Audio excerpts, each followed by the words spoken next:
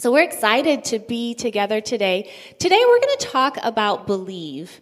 And there are different ways that we use this word believe. As I was thinking about it, I was thinking about all the things that I believed as a child.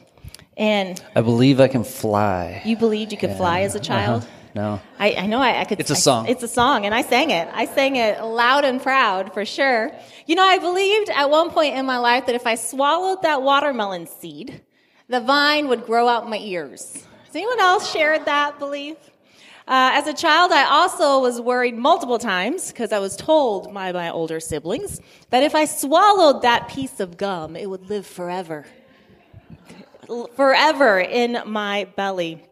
I also believed that, my parents must have been born in the times of the dinosaurs because they were so ancient to me when I was a child. And we laugh at these beliefs now because we know that there's no grounds to believe those things. But as a kid, we did believe those things, or many of us did. We often use the term belief in society today in very abstract and intangible ways. We say things like, believe in yourself. What exactly are we saying there? Like, what are we to believe in? It's unclear, it's abstract. Or we ask questions like, well, do you believe in love at first sight? And then we argue, yes or no. Today we're going to talk about belief, and specifically belief in Jesus. And this is not some wishful thinking that is belief, but rather this belief is substantiated, it's validated, it's supported by evidence and reason. And I'm convinced that this faith journey, this journey towards belief that we are on, is a continuing endeavor. That is, there's not a point when I came to believe. There are milestones. There are big points in our belief journey. But I think it continues for each of us on a daily basis. We continue to believe, and we continue to live into the belief that we have. There's a similar thing playing out even in the language of followers of Jesus. It looks kind of like this. So Jesus' followers in the gospel accounts, like the account of John that we're reading out of today, spoke of his followers as disciples. And in first century Israel, that term made a lot of sense. It means a follower of Jesus. A disciple of Jesus is a follower of Jesus. But early in the Christian church, the language of followers of Jesus shifted from disciples, the language is still used, to believers. The primary term that identified someone as a follower of Jesus was a believer. They were the believers. And this speaks to quite a number of things. Yes, the believer referred to someone that follows Jesus, but it refers also to belief in Jesus as the Messiah. Belief that Jesus rose from the dead. Belief that Jesus was who he claimed to be, the Son of God and the hope for this world. So this speaks of the life that belief entails. Further, it moves beyond just a belief on a cognitive level, but it speaks to the life that belief invites us into. We'll talk about all that today. We're going to begin in John chapter 20, verse 30 today. Jesus performed many other signs in the presence of his disciples, which are not recorded in this book. But these are written that you may believe that Jesus is the Messiah, the Son of God, and that by believing you may have life in his name. We've gone through all of the Gospel of John, and we keep coming back to this verse. We've read these verses. We've read them multiple times because right here, John is describing the purpose for writing the Gospel of John. He says that he's recorded these signs as evidence. And throughout the gospel, we've seen him build this case, this logical case. Here's the sign 1. Here's sign 2. Like, here's the case that John is building to demonstrate that Jesus is the Messiah, the Son of God. And his whole purpose is that as the readers read this gospel, they would come to believe in Jesus. That they may believe that Jesus is the Messiah, the Son of God, and that by believing, they may have life in his name. And life has been mentioned over and over in the gospel as this freeing life, this abundant life. Yeah, it's clear in this text that John's pursuit is not simply academic, but instead his pursuit is that in believing in Jesus, we would gain something. That we would gain life. Now, earlier in John's gospel, he spoke of this life in terms of eternal life. Let me read it for you. In John chapter 3, verses 16 through 18. For God so loved the world that he gave his one and only Son, that whoever believes in him shall not perish but have eternal life. For God did not send his Son into the world to condemn the world, but to save the world through him. Whoever believes in him is not condemned, but whoever does not believe stands condemned already, because they have not believed in the name of God's one and only Son. It speaks of this hope found in belief in Jesus, of eternal life. This, of course, speaks of a life after this life, but it's not limited to that. And it's really important, in my opinion, to draw out that he speaks of not just a hope far off, but one that is here and now as well. In fact, in verse 18, he speaks of this idea of being condemned right where we stand when we don't believe. He's speaking of a present tense reality. And the alternative to that condemnation that he speaks of course, is eternal life that is available here and now. That in belief in Jesus, eternal life begins in the present. So as we continue to talk about belief, let's define what that word means. It's usually defined something like this: a state of mind in which confidence is placed in a person or a thing, or when something is accepted as truth. This is typically how if you looked it up in a dictionary, how people would define belief. However, culturally, it seems like belief has sometimes a negative connotation. That to believe means you hold an opinion without evidence or despite the evidence.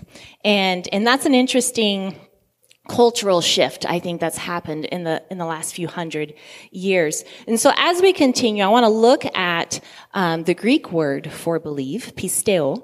It means to trust. It means to have faith in someone or something. And so this believe, when we talk about believe in Scripture, is a conviction of truth based on evidence, not despite of evidence, but based on evidence and reason and experience. And also, it's not just limited to the cognitive, like Micah was saying, but it's characterized by our actions. So part of belief includes trust and reliance on God and living that out. So as we conclude today, John's purpose in this entire gospel that we spent the last 9 months or a year studying through, his entire purpose was that we would believe and find life in Jesus' name. So we're going to look back in his gospel at a number of accounts, because in John's gospel, he is constantly inviting or drawing out this idea of both belief and unbelief. Time after time, maybe 7 times, culminating in Jesus' resurrection, John tells stories of Jesus' encounters with people. And in each of those stories, about 7 signs are demonstrated. It's signs that point to who Jesus is, the character of Jesus, and his identity as the Son of God.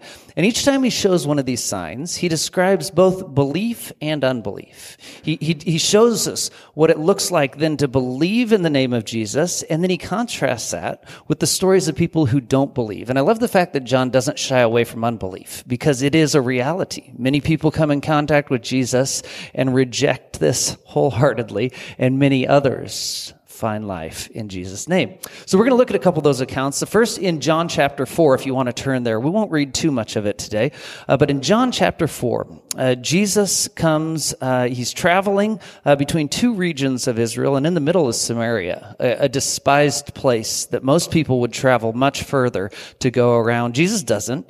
He finds himself in conversation with a Samaritan woman at a well, who had lived a very difficult life, who had experienced all sorts of difficulties. And he takes the time to sit and to have a conversation with her, to invite her to know water that would never run dry, living water found in him. And at first, the Samaritan woman was very suspicious of Jesus and questioned him, and even confrontational in her conversation with Jesus. But in that conversation, she comes to believe that Jesus is the Messiah, that Jesus has revealed things to her that no one else knew about her. And so she then went and shared this with the town that she was from. And in John 4, verse 39 and verse 41, many of the Samaritans from that town believed in him because of the woman's testimony. He told me everything I ever did. Verse 41, and because of his words, many more became believers. And so we see, starting from a place of suspicion, having had a conversation with Jesus, this woman comes to believe and then shares her belief with her whole town, and the town comes to believe in Jesus. You know, we also see the belief and unbelief in the contrast between Samaria, the despised place, who does believe in Jesus, and Israel, who at this point is still quite resistant to what Jesus is doing. In John chapter 6, the stories continue, and Jesus has just fed 5,000 people, 5,000 men, more like 12 or 15,000 people in total were there, and Jesus takes a little bit of fish and a little bit of bread, and he feeds these many thousands of people, performs this miracle demonstrating that he is the bread of life, and he crosses over a lake to be in a remote region, and the crowds follow him. They find him, and word spreads, and crowds start to flock to him again, and he has his teaching for them, I am the bread of life. And for Israelites, they heard very clearly him speaking to God's work through the Israelite people as God brought manna to the land, that people would have bread to eat to sustain themselves as they're in the desert traveling from Egypt to the promised land.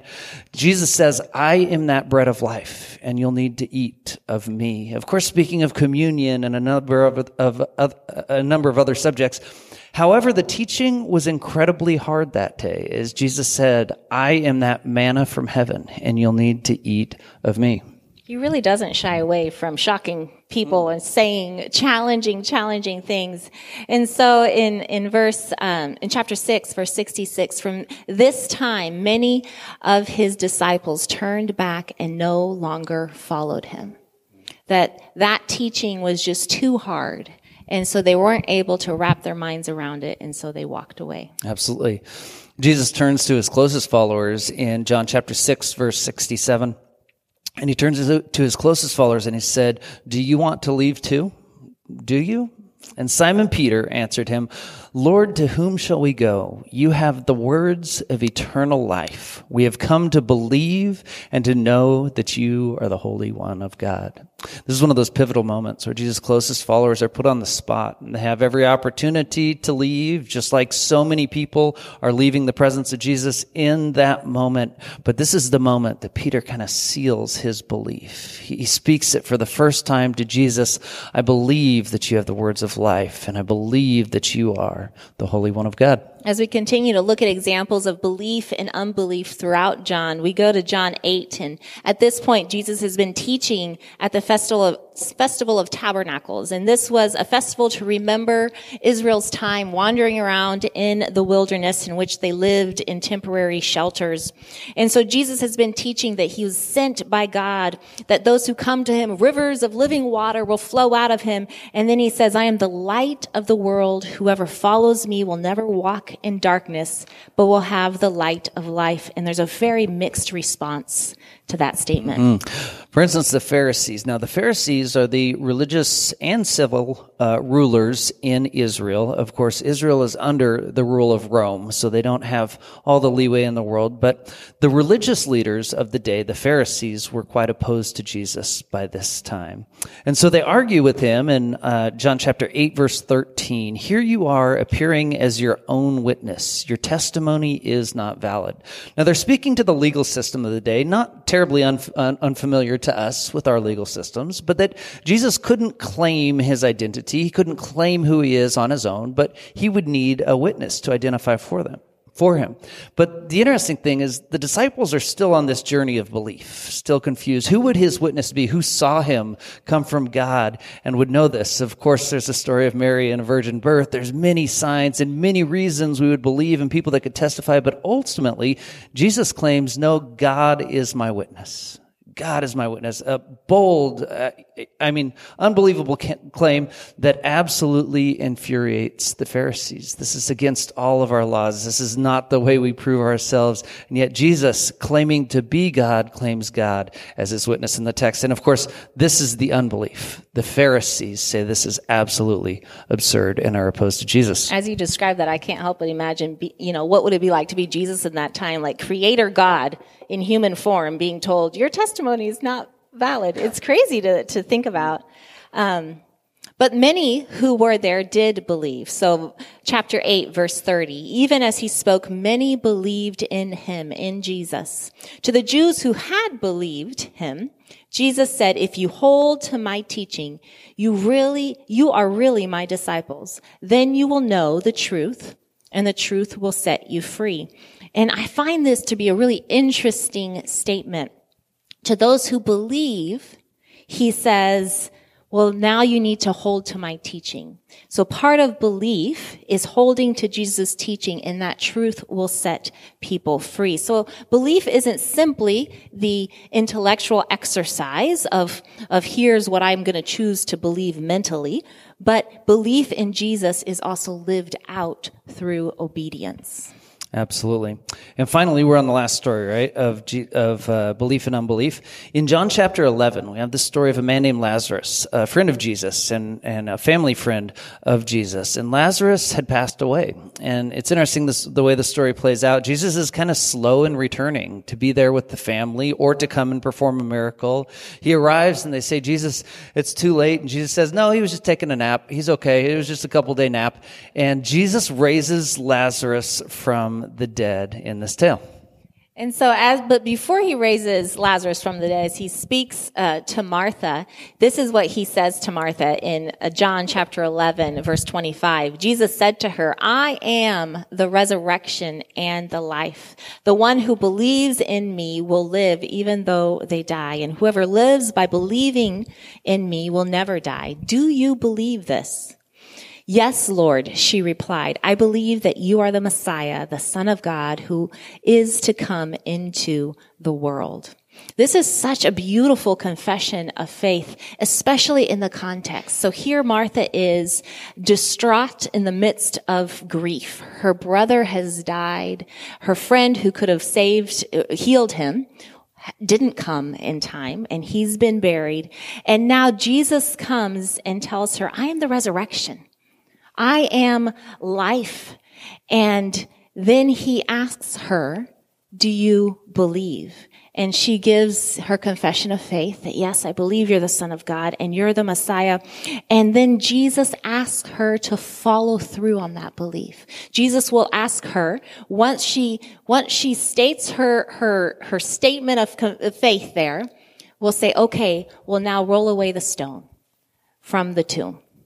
It's like immediately she has to put that faith into action. And when she does, when her and Mary decide to do that, her sister, then Jesus raises Lazarus from the dead. And many, not just them, many came to believe, but many of the people who saw Lazarus believed after that. And of course, many did not believe. And in this final tale, the unbelief escalates. In chapter 11, verse 47, then the chief priests and the Pharisees called a meeting of the Sanhedrin. What are we accomplishing, they ask. Here this man is performing many signs. This is what John has been describing, sign after sign that Jesus performed. If we let him go on like this, everyone will believe in him, and then the Romans will come and take away both our temple and our nation. So from that day on, they plotted to take his life. Man, talk about unbelief. It moves to the point that they realize everyone's going to believe. And Rome, if we claim we have a king, Rome's going to crack down. And so in their unbelief, they take this final step of plotting to have Jesus executed. So we're going to zoom out a little bit. We've looked at different examples of belief and unbelief throughout John, and we want to ask the question, so what is the foundation of belief? How do we develop our beliefs? And I want to acknowledge before we kind of get into that often there are people who follow Jesus who don't have a strong foundation. And I've seen this, I've experienced this, and maybe you have too. People who grew up just believing what their parents believed, and then they reach a point where that faith just doesn't cut it anymore. It doesn't have the substance they need as they live their lives and challenges come. And so they end up walking away from faith or being very hurt and disappointed by God in that. I've also seen and experienced when people's faith is so rigid that it becomes precarious. So it's so rigid that if one thing is questioned, then it's like their whole faith falls apart. There's no room, there's no space for hard questions or for challenging conversations because everything collapses. And so we want to ask today, what is the foundation of belief? How do we develop our belief? And it doesn't always happen first, but part of it is our understanding. It is cognitive. What do we understand? Who do we understand Jesus to be? God to be? As we study, as we reason, as we look at history, we gain this knowledge about God. And it's so important for us to dive in and dig in deep. What do we believe and why? And to be learners in that. I'm not saying everyone has to be like a biblical scholar that speaks Greek and Hebrew and knows all the things, but we must take our learning about God seriously. We must take our learning about God seriously and wrestle with hard questions and analyze and reason and come to a solid understanding of who God is and come to that understanding, that those faiths and that belief with the expectation that we will be lifelong learners, that we'll never have it all figured out, and that what we believe isn't perfect. Like there's always room for refinement where the Spirit will be like, hey, let's reframe that. Let's consider this. We're lifelong learners. And further, Scripture itself, as we talk about this cognitive beginning of faith, is an ever-developing understanding in our Christian walks and journeys. That is, there are so many layers and so much more depth that the most seasoned of us still have so much more to learn and to grasp and understand. So from the cognitive piece of faith, quite often something develops in life, an experience in which we begin to realize God, an experience in which we experience God in a new and profound way that becomes a center point of our faith.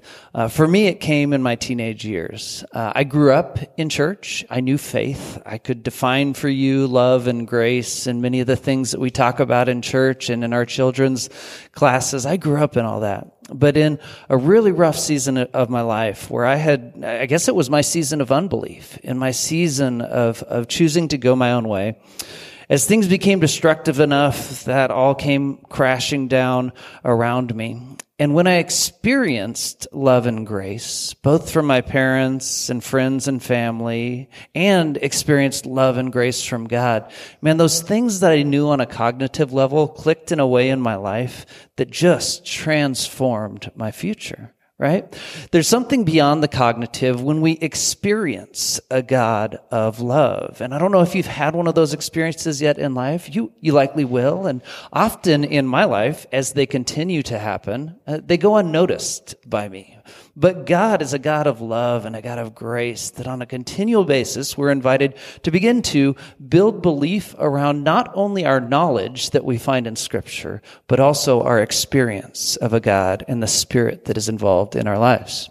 So as we talk about belief in the cognitive sense and through experience, mature faith invites us to put both this cognitive beliefs and our experience of God together. A mature faith, we look to both sides of that coin and we live it out.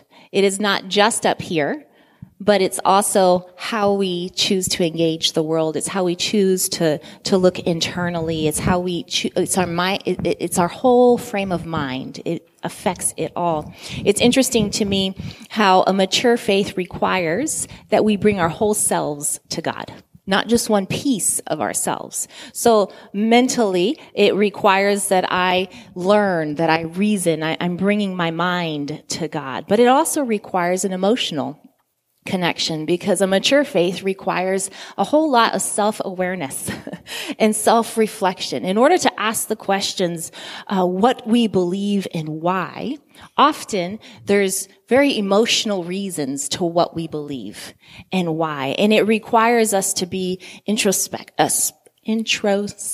Is that the word I'm looking for? Who knows how I said that? But it requires us to be self-aware and reflect on that.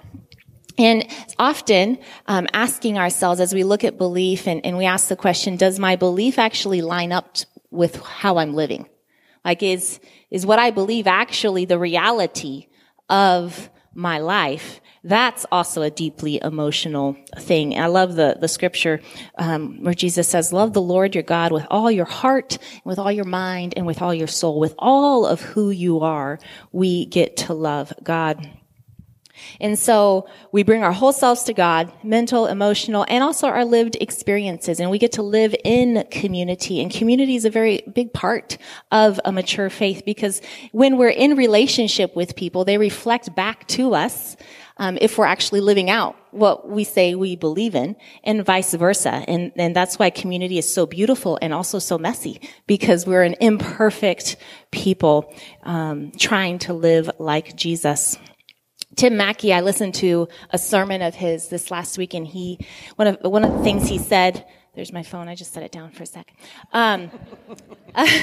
Tim Mackey, one of the things he said was, faith begins with reason, but is only completed by faithful action and obedience. And so our faith, our beliefs require both reason and faithful action and obedience. Somehow, when we talk about belief, sometimes we're just thinking up here.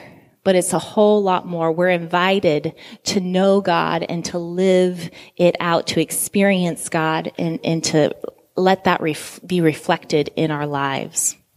Yes, we've described this journey of faith often begins on a cognitive level, I believe, and based on the things that I've come to know, it transitions into an experience of God, and then transitions again into an experience of partnering with God in what God is doing in the world. It becomes a lifestyle, a way of being in this world, and in all that, our belief, our faith is growing.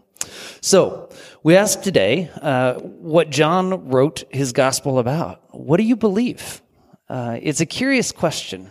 We're all somewhere on the journey. We wouldn't be here if we weren't, right? We're all somewhere on that journey.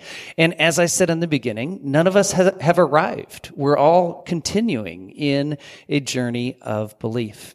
And we don't assume that that's been easy. Many of us have come to faith in really challenging ways. Some of us are still asking really hard questions of faith and not sure what we believe. We all respond in different ways. We've all experienced different things. We're all in different places on our journey of understanding who God is and learning to experience Him on a more continual basis. It is not easy. But I will mention this. John described for us this journey of faith for Jesus' apostles, his closest followers. And it began with Jesus walking up to a tax collector, a despised person in Israelite culture. He would walk up to fishermen, they're stinky, hardworking people that no one really cared that much about. Jesus would walk up to these ordinary or even despised people in society, and he'd say, "Come and follow me," and experience a whole new way of being, right?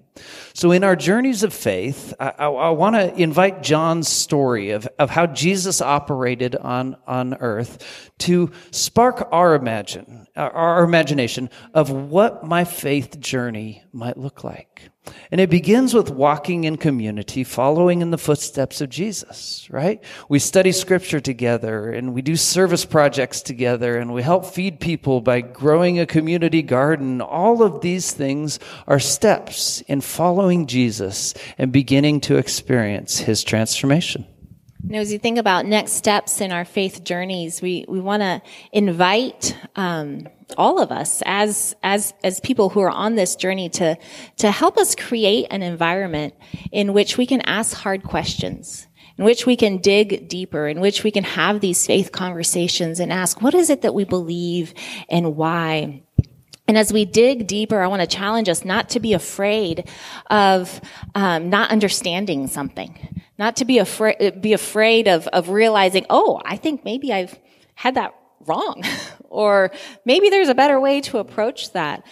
Sometimes that can feel a bit vulnerable, or a lot vulnerable, and I want to ask us to just dig into that without fear, knowing that God has invited us on this journey of lifelong learning about God and about ourselves and about what community looks like.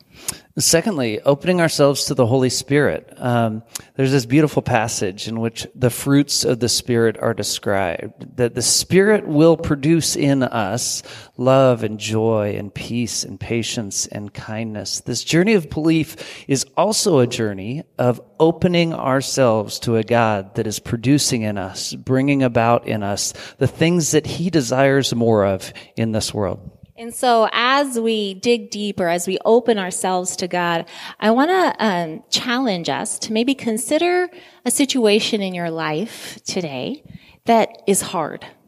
Consider a situation that is challenging that you're facing right now. And ask the question, how might God be inviting us to live out our faith in that situation? Maybe it's a relationship. Maybe it's a situation at work. Whatever it is, maybe it's a family matter. How might God be inviting me to live out what I believe about God and myself and others in that specific situation? Yeah, that's really good. There's one other challenge that I wanted to lay out today that usually we're not this specific in the application, but it was on my mind and I felt like I needed to say it. If you want to go a little bit deeper in this conversation of belief, of faith, I was curious what it would be like to ask a friend, a loved one. It could be someone real close to you, or it can just be an acquaintance. But ask a question of, hey, what do you believe about Jesus? If you were to do this, if I were to do this, I think a couple things might happen. First of all, it would kind of invite them to consider putting into words what they believe and why. But secondly, I know for sure it's going to sharpen our understanding, because very likely that question's going to get turned right back to us. Well, what do you believe about Jesus?